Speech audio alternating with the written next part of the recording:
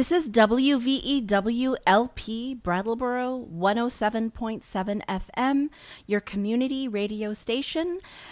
We are also streaming live online at www.wvew.org. You are now listening to Indigo Radio, Deepening Understanding, Making Connections. We are on the air every Sunday at 1 o'clock. You can also find us on the social media, SoundCloud, iTunes podcast. We're on Twitter and Instagram and also on Facebook. And we are a group of educators who are seeking to learn through engaging with others in our community and throughout the world. And the views and opinions expressed on this program are those of the host and guests and not the radio station. And today, I'll just introduce, I'm Nina Kunimoto, and I'm a local educator, and this is Anna Milani for Indigo. Happy Sunday, everyone. And I'm also a local educator and also a student at UMass Amherst studying public health. And today, we've invited Dr. Paul Pierre, who is a Haitian physician and global health leader with 2 decades of experience managing complex healthcare operations in Haiti and various regions in Africa. Dr. Pierre earned his medical degree from the Université d'État d'Haïti in 2002. He then joined PIH, or Partners in Health Haiti, or Zanmi La Santé, and worked at its infectious disease clinics, first at Hospital Bon Sauveur in Cange, and later at Hospital Sainte-Thérèse in Hinche. After 4 years of work as a general practitioner in some of the poorest areas in central Haiti, Dr. Pierre went to study in France and the United States. Dr. Pierre received his Master's of Public Health degree from the University of Arizona in 2009, and then went to work in Southern Africa as the Director of Community Programs at Partners in Health Malawi, or Abwenzi Pa za Umoyo. He returned to Haiti after the 2010 earthquake and led the delivery of healthcare and other social services at the Partners in Health internally displaced persons camp in the Port-au-Prince area in the immediate aftermath of the disaster. Dr. Pierre later served as a senior advisor for Zanmi La Santé and deputy executive director of the University Hospital at Mirebalais until October 2013.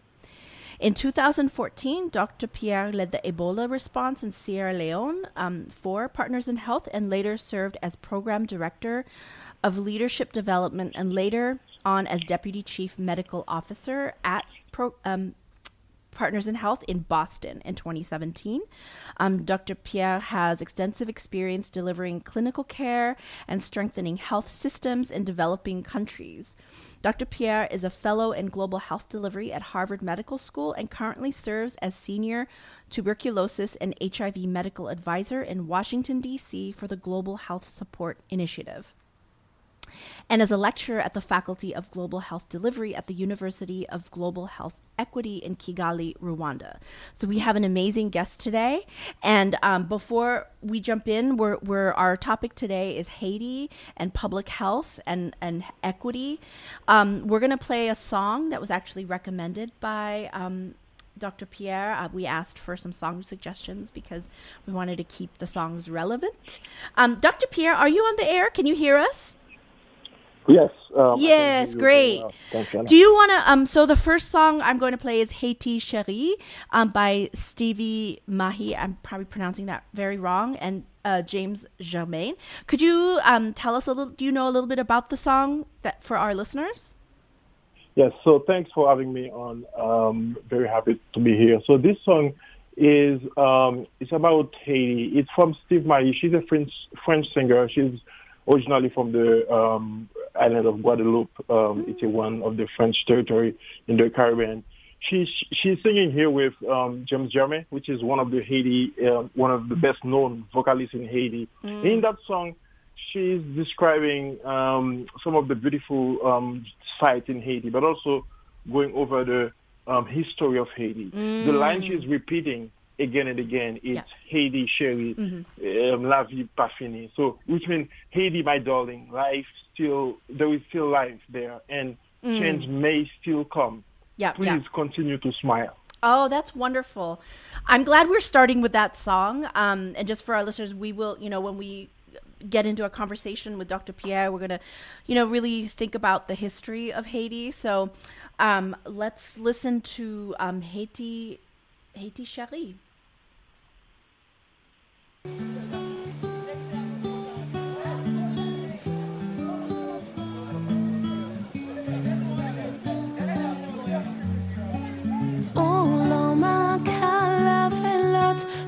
Sorti dans roche, c'est vous et moi. Comptez si moi, comptez si moi. Moi, on vient saisir sans parole, souffle coupé, qu'est moins fun. Posez si moi, posez si moi. En carton yo palais, il dit ou méritez, ou pas tes doigts lever, ou pas tes doigts l'ité, mais fierté ou gagner, pas laisser yo blesser, pas laisser yo blesser. Nous c'est un seul père descendre en bacal à ma chambre. Et puis moi, c'est même bitin, c'est même bitin. Ni ça qu'a fait plein des autres pour nous pas vivre ensemble. Mais vous et moi, c'est yon et l'autre, c'est yon dans l'autre. Mais là tout bitin brûlé, faut non fin calculer, faut yo apprendre peser, ce qui bon ça est mauvais. Mais t'es en liberté, j'apprends ton résilier, j'apprends ton espérer. Haïti chérie, la vie pas finie. Haïti chérie, changement qu'a fini. Chérie, la vie pas finie. Haïti chérie, continue à sourire. Si l'amour qu'a ouvert porte, c'est que les mois qu'a pas autre. Ou dis-moi, prends-moi, prends-moi. Jacques, Mel, Thomas, 5-15 coffres. L'amour qu'a monté mon, pour ça qui près, pour ça qui loin. Sa tête qu'a chargé, quelqu'un qu'a fatigué. Si moun sa yon pléré, j'suis là qu'a pesé. Mais continuez à marcher, les jours là qu'a levé, les soleils j'ai monté. That was Haiti Chérie, and you're listening to Indigo Radio every Sunday at 1 o'clock on WVEW. This is Anna with my co-host Nina, and we are here with Dr. Paul Perry, who is a Haitian physician and global health leader. Dr. Perry, thank you so much for being with us here today. My pleasure. We would love to start with you introducing yourself and telling us about your work and what your connection is to Haiti. Okay, thanks again, Nina and Anna, for having me in this show and sharing some of my understanding of the current situation in Haiti. So my current work, as you mentioned in your very flattering bio, the work I've been doing for the last 5 years here in Washington, D.C., from where I'm working right now, is to advise on how best to use available public health funding to reach the people, families, and communities that are suffering the most from tuberculosis and HIV. So this is a new area in my work, but in short, my current work is to help focus funding for tuberculosis and HIV on the issues that matter and will likely have the most impact on controlling HIV and tuberculosis pandemic. And I'm working mostly on with several Western and Central African countries. Prior to this, I was involved in direct delivery of primary health care at Partners in Health for 15 years. I work in many places, including Haiti, where I spend most of my time, and Malawi, Rwanda, and Sierra Leone, among other countries. In terms of connection to Haiti, my connection with Haiti are very deep and numerous. I I'm from Haiti. I lived most of my life in Haiti. I was born and raised in Haiti, went to medicine school in Haiti, and practiced clinical medicine in rural Haiti for the first 5 years after graduating from medicine school.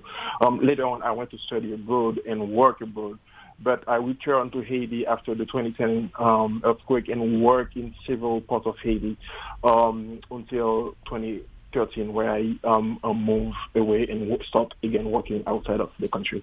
So really, I'm from Haiti. I was born and raised in Haiti. I work in Haiti, and I'm still have my extended family lives in Haiti. That's wonderful.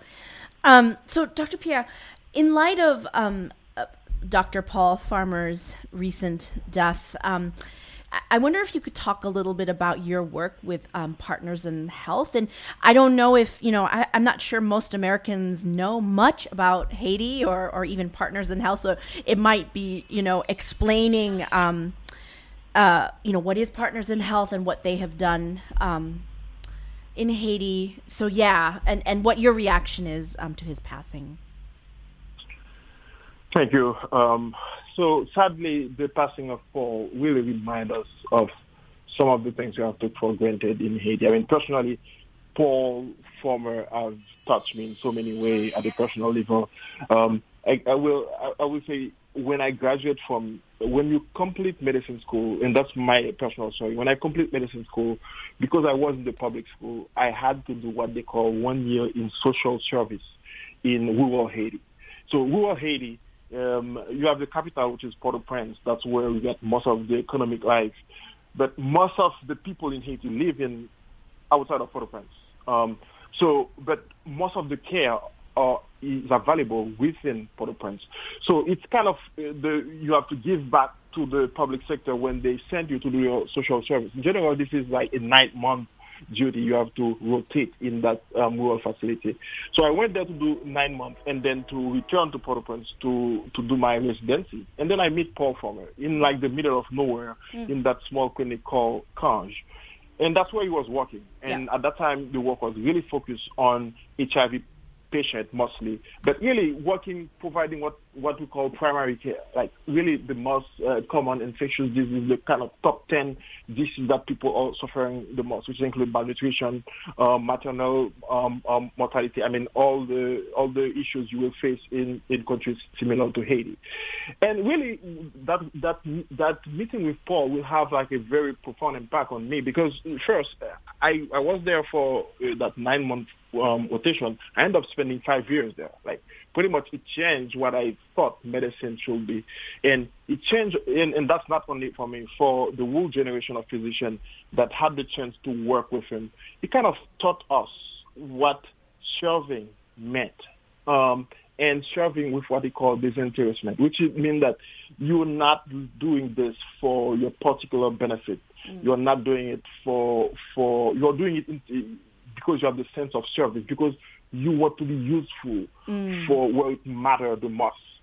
So Partners in Health started in 1980s when pretty much when HIV started. And Paul, as an anthropologist, started working in that small locality called Cange. And that locality actually was you have a poor peasant population that were living in a very fertile area because they were doing a hydroelectric dam in that area. They had to move the population on the mountain that is way less fertile and to do the dam. And the electricity was for Port-au-Prince, for the capital city, and not for the people in that population. Right. So Paul kind of fell in love with that group of with that population in the 1980s and started with that small clinic with Father Lafonta, one of the priests that was living in that area. And that's where Partners in Health or Zambie La Santé started to work.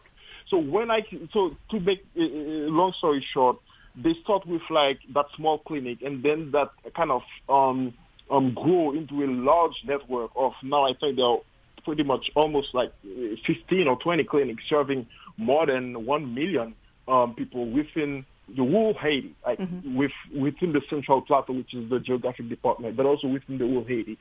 So really, Paul was the guy who started all this, who make us feel as medical student and resident and then physician, that we need to be in proximity to those who are suffering the most and not go to Port-au-Prince, to the capital, and take care of, middle class or people who can pay, who can afford healthcare. We need to be where we can make a difference, where we can bring what we call the pragmatic solidarity to the poor. So the passing of Paul was, and again, we took Paul for granted. We always, people like me who have worked with him for 15 years, we felt that that person was always there, was always saying pretty much the same thing, because he was complex, but he had that moral clarity, and he was pretty much saying the same thing. Like, we need to provide the best we can do, and we cannot take off ourselves. We cannot, have this middle class selfish reaction and use some of the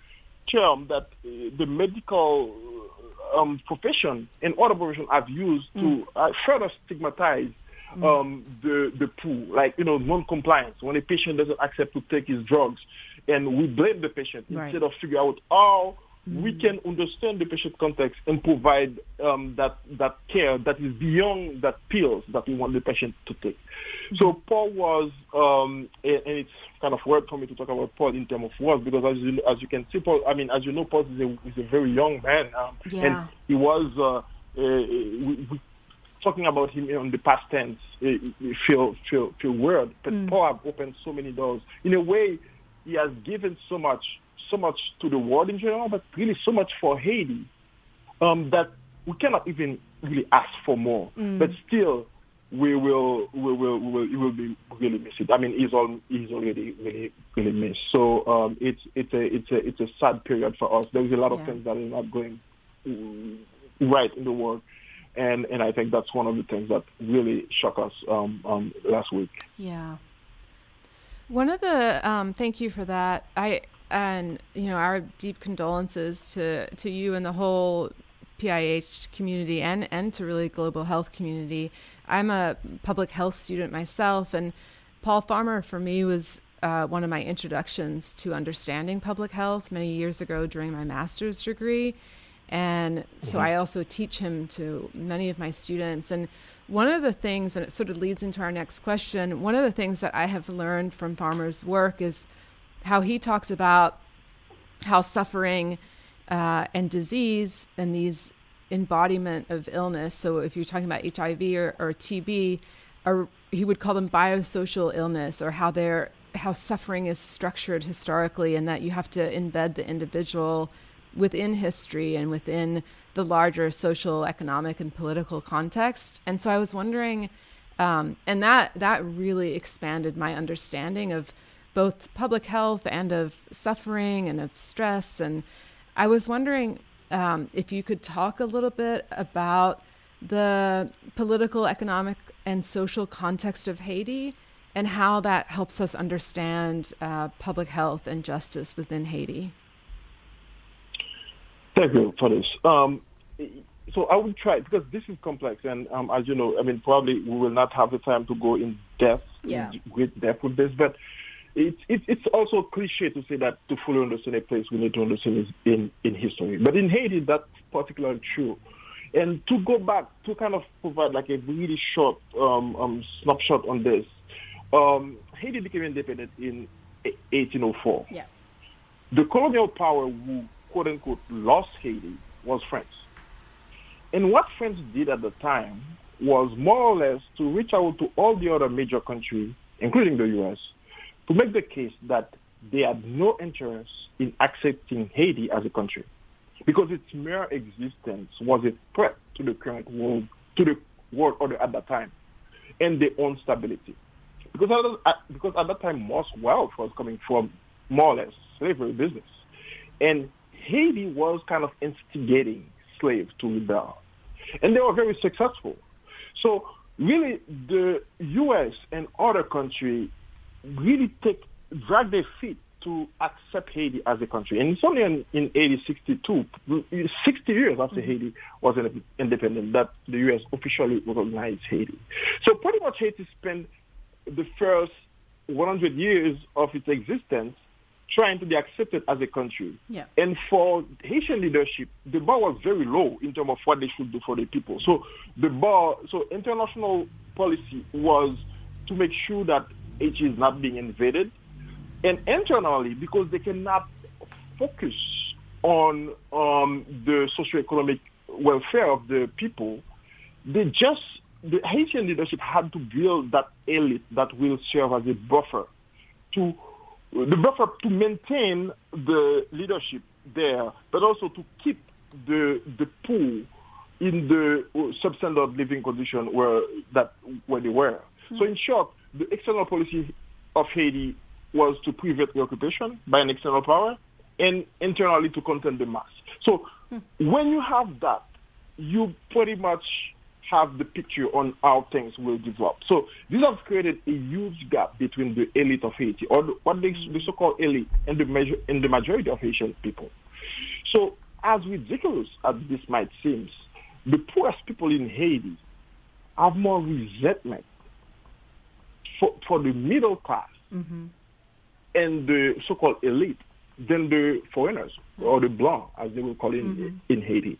So that convergence of view in what they call international community, leading by the years now, on Haiti, has really had detrimental effect and has divided the country. So now, the elite, because the war has been to contain the masses, I mean, they've created structure, and that's what Paul has demonstrated so well in some of his books, like Pathology of Power or The Uses of Haiti, where he's showing you how the elite have created system, starting with French, the language French, using how people, some services are being provided, and they will speak French to you. So that means that excludes everybody who doesn't speak French, for example. Or the location of the service will be in a place where people don't have access to it. Like, as I said, most physicians concentrate in the capital city.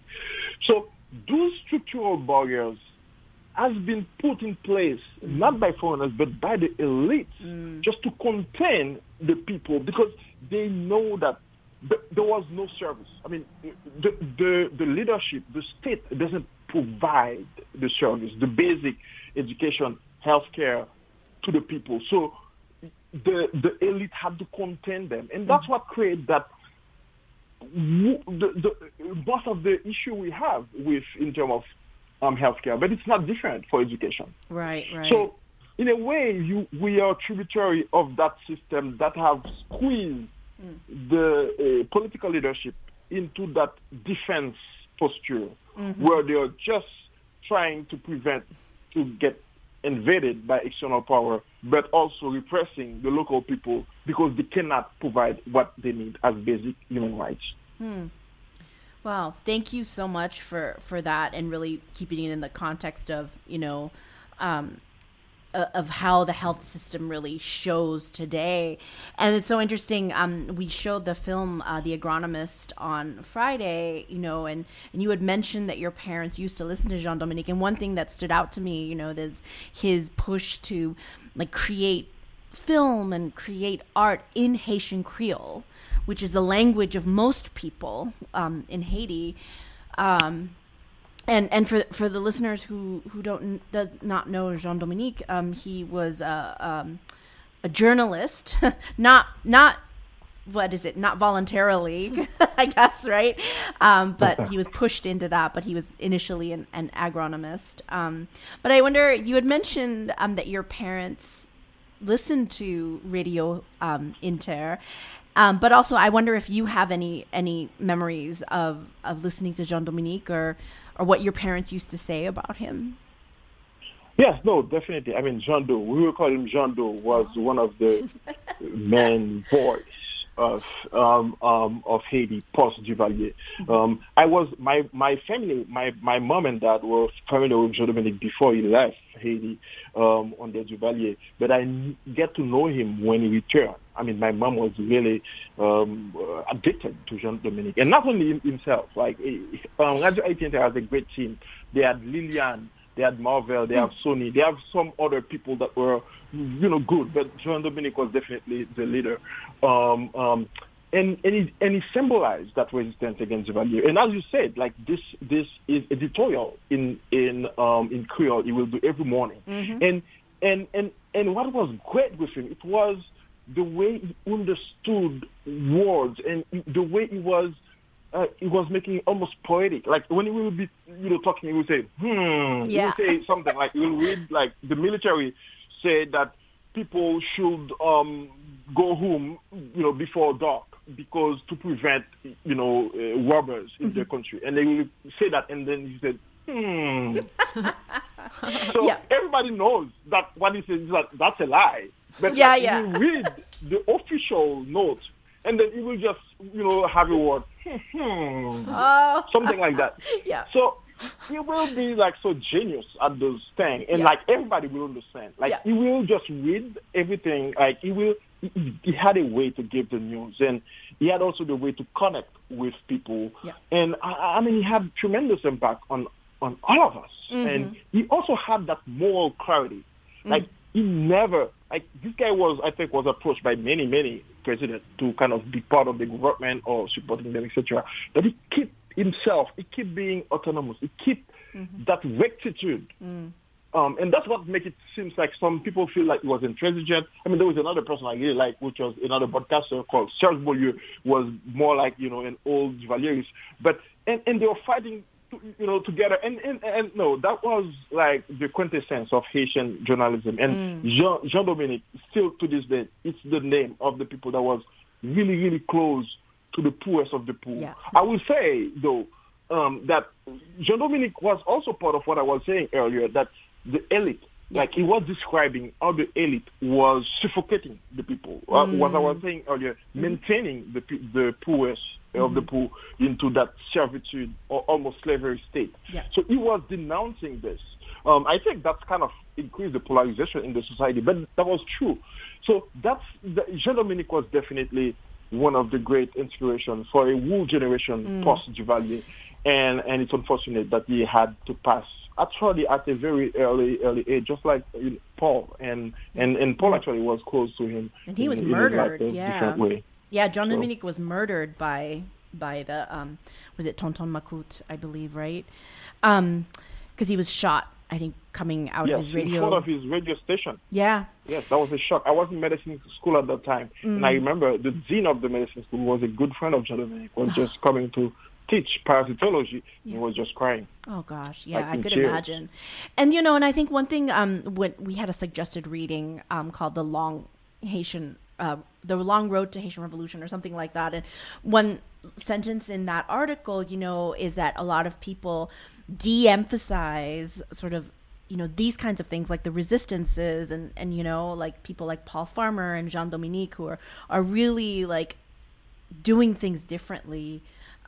So thank you for sharing that. That's so great.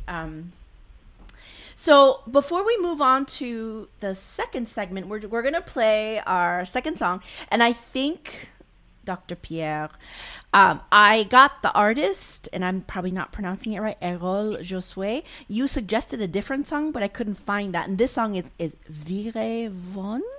So I wondered if you had anything to say about the artist or maybe the song. Sure. I mean, you cannot go wrong on Errol Josue. Everything this guy does is like great. So Errol Josue is an Haitian ethnologist. Actually, he's a Ougan. He's a voodoo priest. He's also a choreographer and a vocalist. He's an immensely talented, gifted person. So the word Viré One, actually, it was a great pick for this song. So the Viré One, and again, this is always kind of. You can interpret it differently because it's an artist's work, so he's the only one who knows what he meant. But that refers to two different types of very popular games among Asian kids. One is a ball game where the kids try to shoot very small glass marble against each other and try to reach a target. The other game is a game where everybody hold their hand and kind of go into circles. In any case, Viré One means let's reshuffle this. Let's take each other position because we don't want people to feel static or to feel that they have privilege. Let's shuffle this. Well, that's perfect. Like let's shuffle this, because we don't want you with privilege to stay with your privilege. We don't want others who have unprivileged. So that's a great pick. So yeah. Oh, I'm so glad you explained it. That's so great. All right. Well, let's listen to can you pronounce it for me? Virewon or? Virewon. Virewon. Virewon. Okay. Thank you.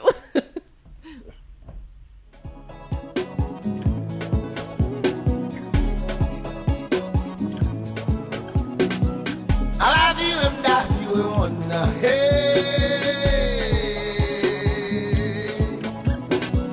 I tunem that you wanna I love you and that you wanna me ba nou clair pour faire bal kay selimen merci tonton me nou al vivre one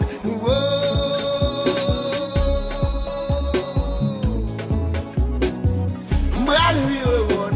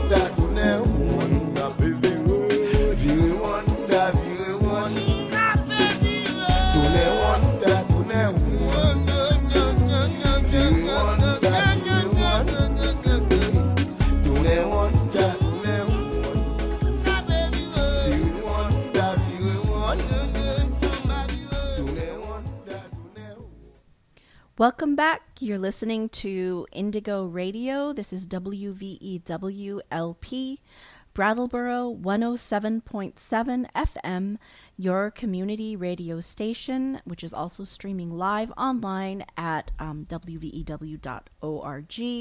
You're listening to Indigo Radio, and Anna and I, who are hosting today, we are in conversation with Dr. Paul Pierre, who is a Haitian physician, and he's been speaking to us about sort of the social, political, and economic history in Haiti and how that sort of set up this stark inequities in health. And our main focus of our conversation today is public health and equity in Haiti. Dr. Pierre, this is Anna. I was wondering if you could talk a little bit about how Haiti has fared during the pandemic, and with that, if you could kind of describe the landscape of health within Haiti. And also, when I say that, I think there's so many ripple effects that have happened because of COVID. So if you could kind of just give us an overall understanding of what's going on in Haiti. Thanks. So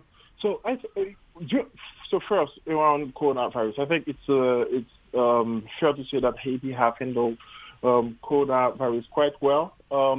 It's still unclear, or let's put it, there is very little evidence on how really this happened, frankly, because when we look at all the data in terms of number of hospitalization, number of deaths, they are really below what we have seen in the so-called Western world.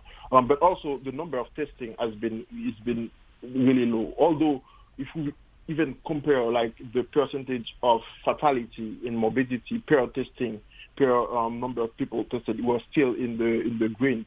So just to say that when you're looking at the data in terms of what has been the weight, what has been the impact of COVID on the Haiti healthcare system and the Haitian population, you can say that Haiti has performed quite well. I mean, I think that we need to give a lot of credit to the Haitian healthcare professionals that are dedicated or working in very difficult conditions. I would say even at the state level, although Haiti has been dysfunctional in a lot of different ways, but the state has put that task force that with people that are with great renown like Dr. Papp and the Ministry of Health officials. These guys have done a great job in terms of managing the case, sharing the information about coronavirus, try to make sure that people understand what it was. But again, Haiti also had some, and again, it's not only for Haiti, it's also we have seen that in some countries in Africa where I work, like DR Congo, for example. Haiti have a very young population, and you will not expect that young population to be affected as other population that are more senior with the impact of coronavirus. Haiti also have a population that lives outdoor, the weather. I mean, we've seen it's the same logic with the flu, with the seasonal flu. You have less impact in that tropical context. But again, if you don't have a thermometer, you will not see if you have fever. There is that element too. There's a lot of death happening normally, quote unquote, in Haiti. And the expectation about how long people should live or when people should die, it's really low. So it's really, with time, we will have a full assessment on what the impact has been. But superficially, based on the test and on the impact, it has really very minimal disturbance in terms of life. So hats off for the Haitian professionals and the really courageous folks like the people that have worked that are working at the Nibale Hospital, which has been I was part of, and I know they were at the front line of that work.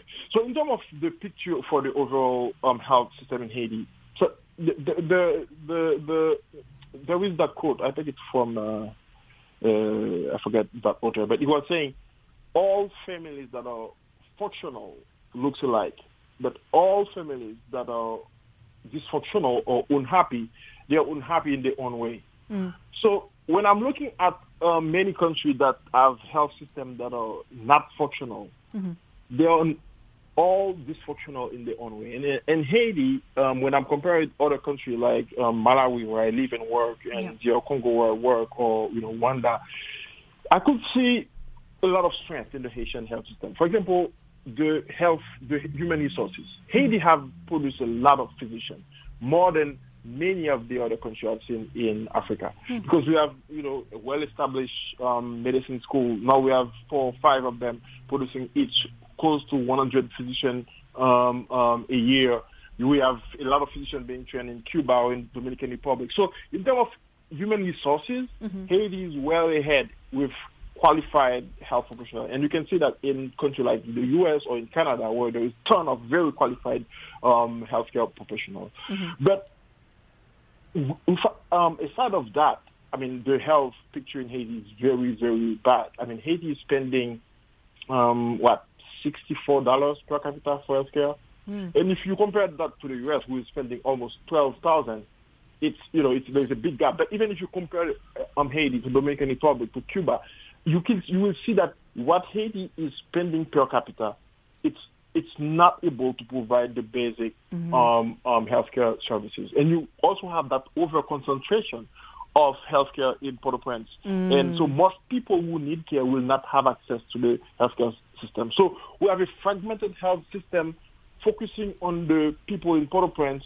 The state is not able to subsidize the healthcare for the poorest of the poor. So most of the people doesn't have access to healthcare.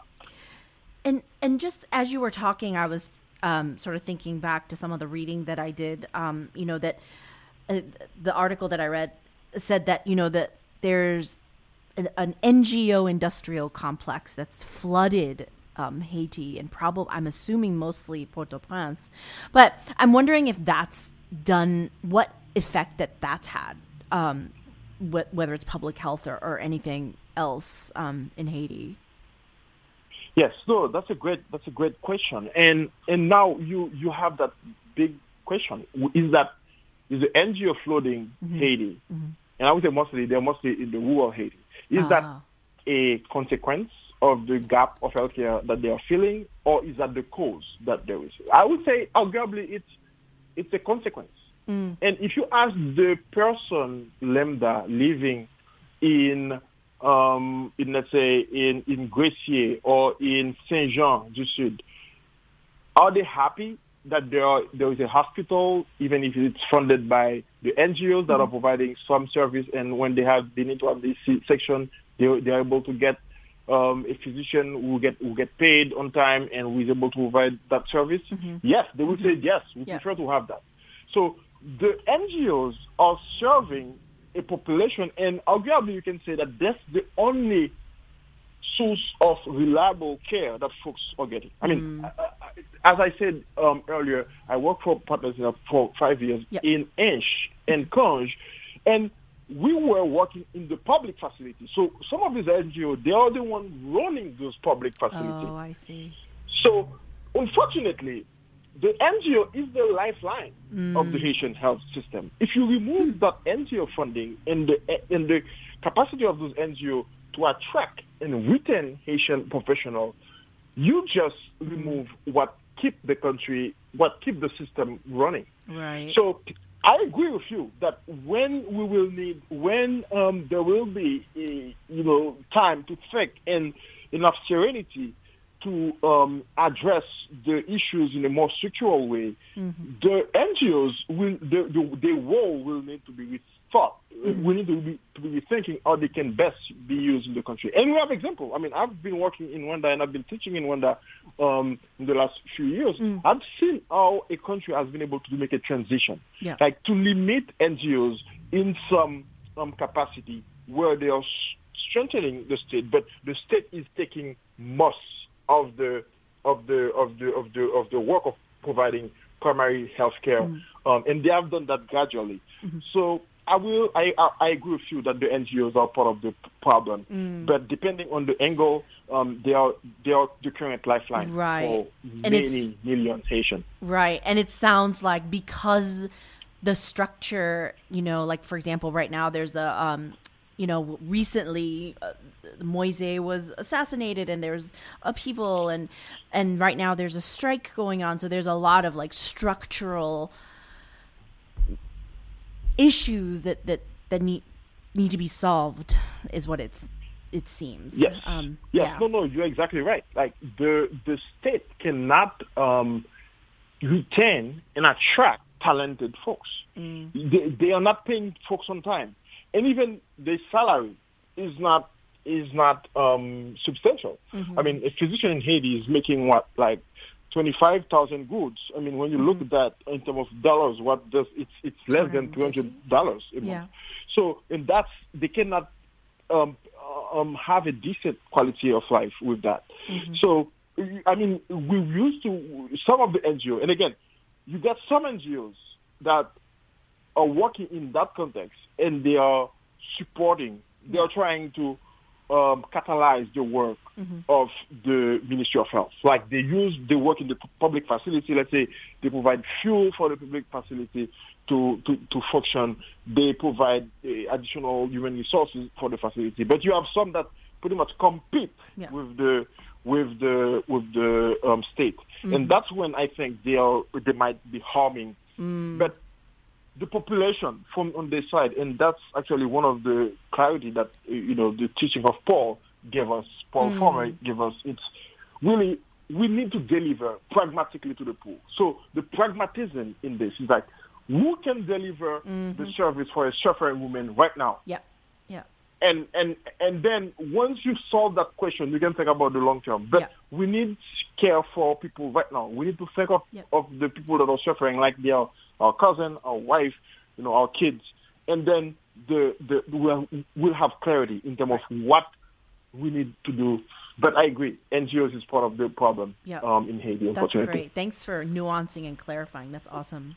I wanted to ask Dr. Pierre a question around your thoughts on a global health system or the global public health system, because I think that, you've worked in many different places, and I know that there's, just like you were talking about the NGOs, there's such nuance to things. And then there's also a lot of people that talk about how COVID has really shown us the brutal pitfalls and failures of a public health infrastructure and a global infrastructure. And I think, it's really not just COVID. I think other infectious disease outbreaks show us that.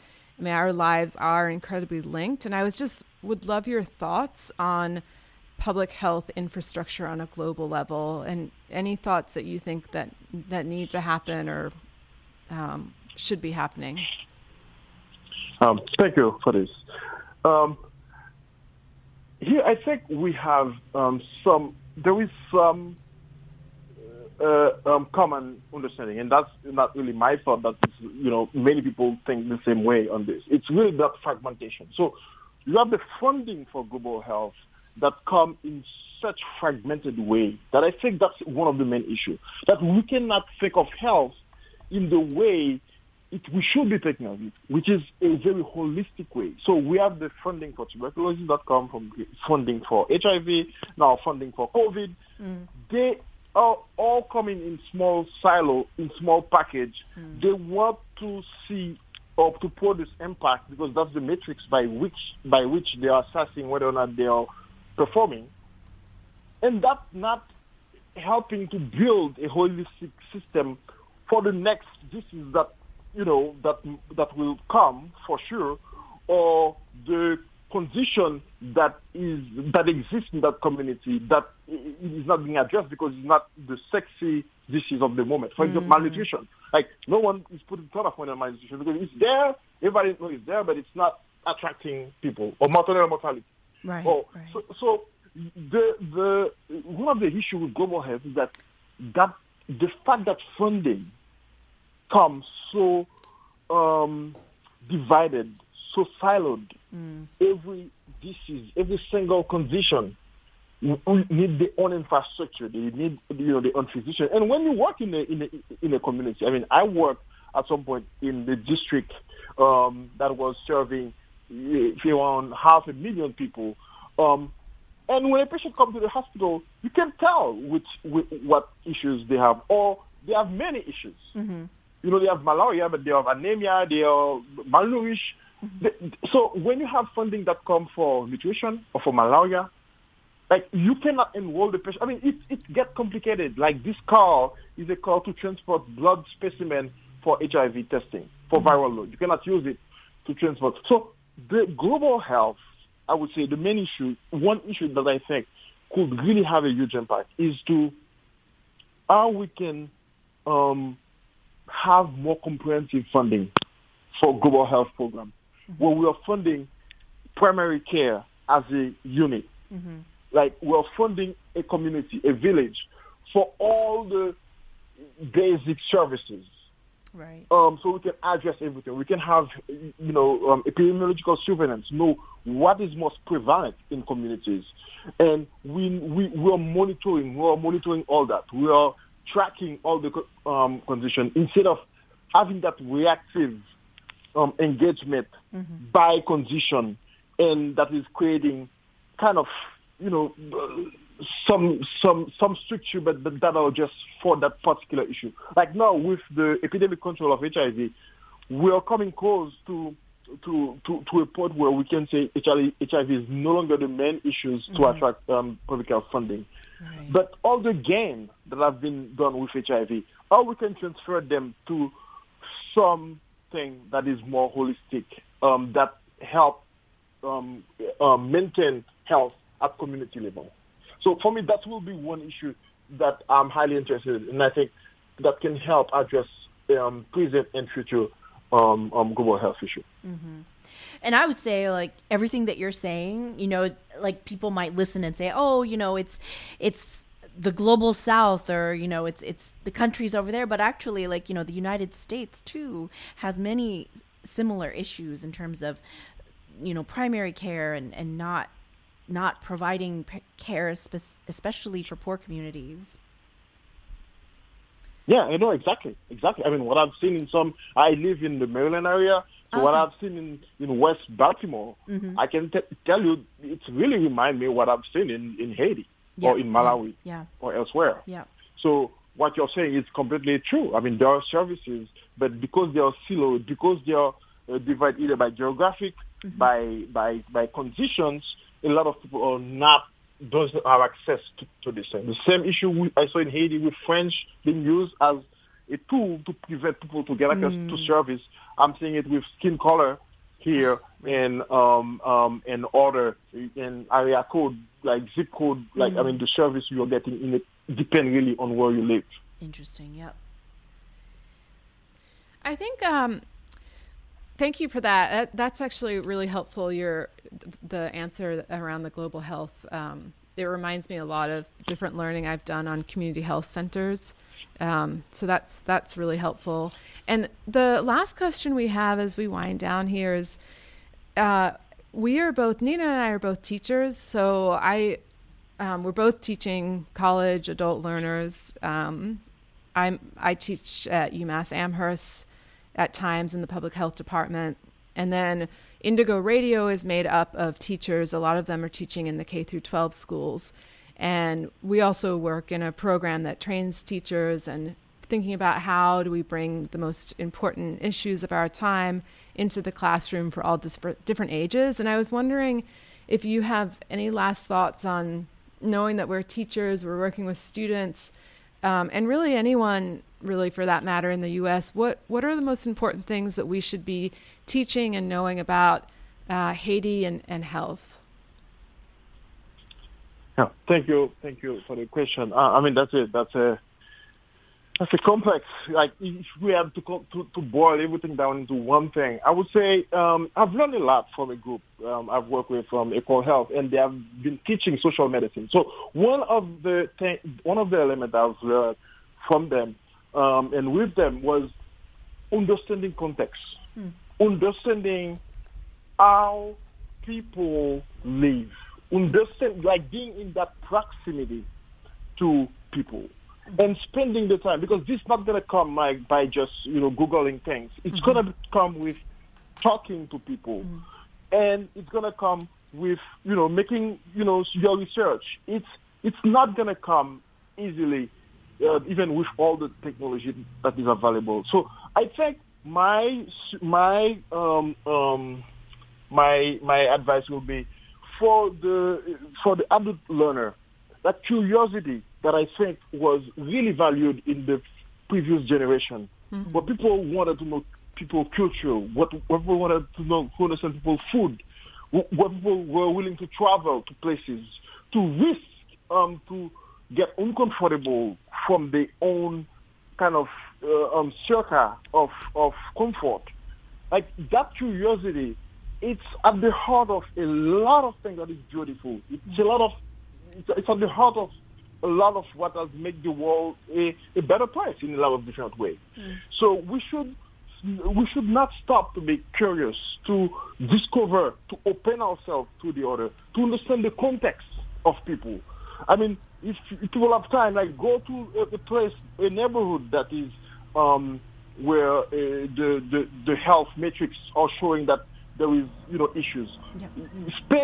Don't spend only your working hours there. Like go for a soccer game, or I don't know, or a basketball game. Understanding the context. I think this is so rewarding at a personal and a professional level. So spending time to understand context really, really matter, and it's really rewarding. Thank you. Thank you so much for that. Yeah. So we're gonna before you go, if you could explain. So I'm gonna just jump to the last song by Jacques Schwarz-Bart, and I think this was one where I think the song you suggested one, but I couldn't find that song, so I just picked one by the artist, and this is a song called Sonne Kala. Do you know anything? Can you tell us anything about the artist or? So this artist, Jacques Schwarz-Bart, and is part of this group of very talented artists. They play what they call voodoo jazz. We have in that group like folks like Jean Caz, Reginald Polycos, and others. This is mostly instrumental, and I think this captures some of the colorful and beautiful sound from Haiti. So he has, it's really whatever you want to do with it. I mean, but I feel that this group has been able to have this modern touch to the Haitian traditional song, and I mean, it's hard to explain, but it's just beautiful and colorful, and I feel that this is Haiti. It's like an Haitian meal. It just flow in a way that is beautiful. And so I also want to mention like the first song, Haiti Chérie. Like I will put the video, the YouTube video on our Facebook and other places. But I recommend our listeners to watch the video because the artist just shows this beautiful Haiti, and so I appreciate that so much. So here we go. And we just want to thank you so much for spending the hour with us. I learned so much listening to you, and we really appreciate the time that you spent with us today. Yes, Dr. That was Pierre. a great pleasure. I really enjoyed it. Thank you. Take care. Take care. Bye-bye.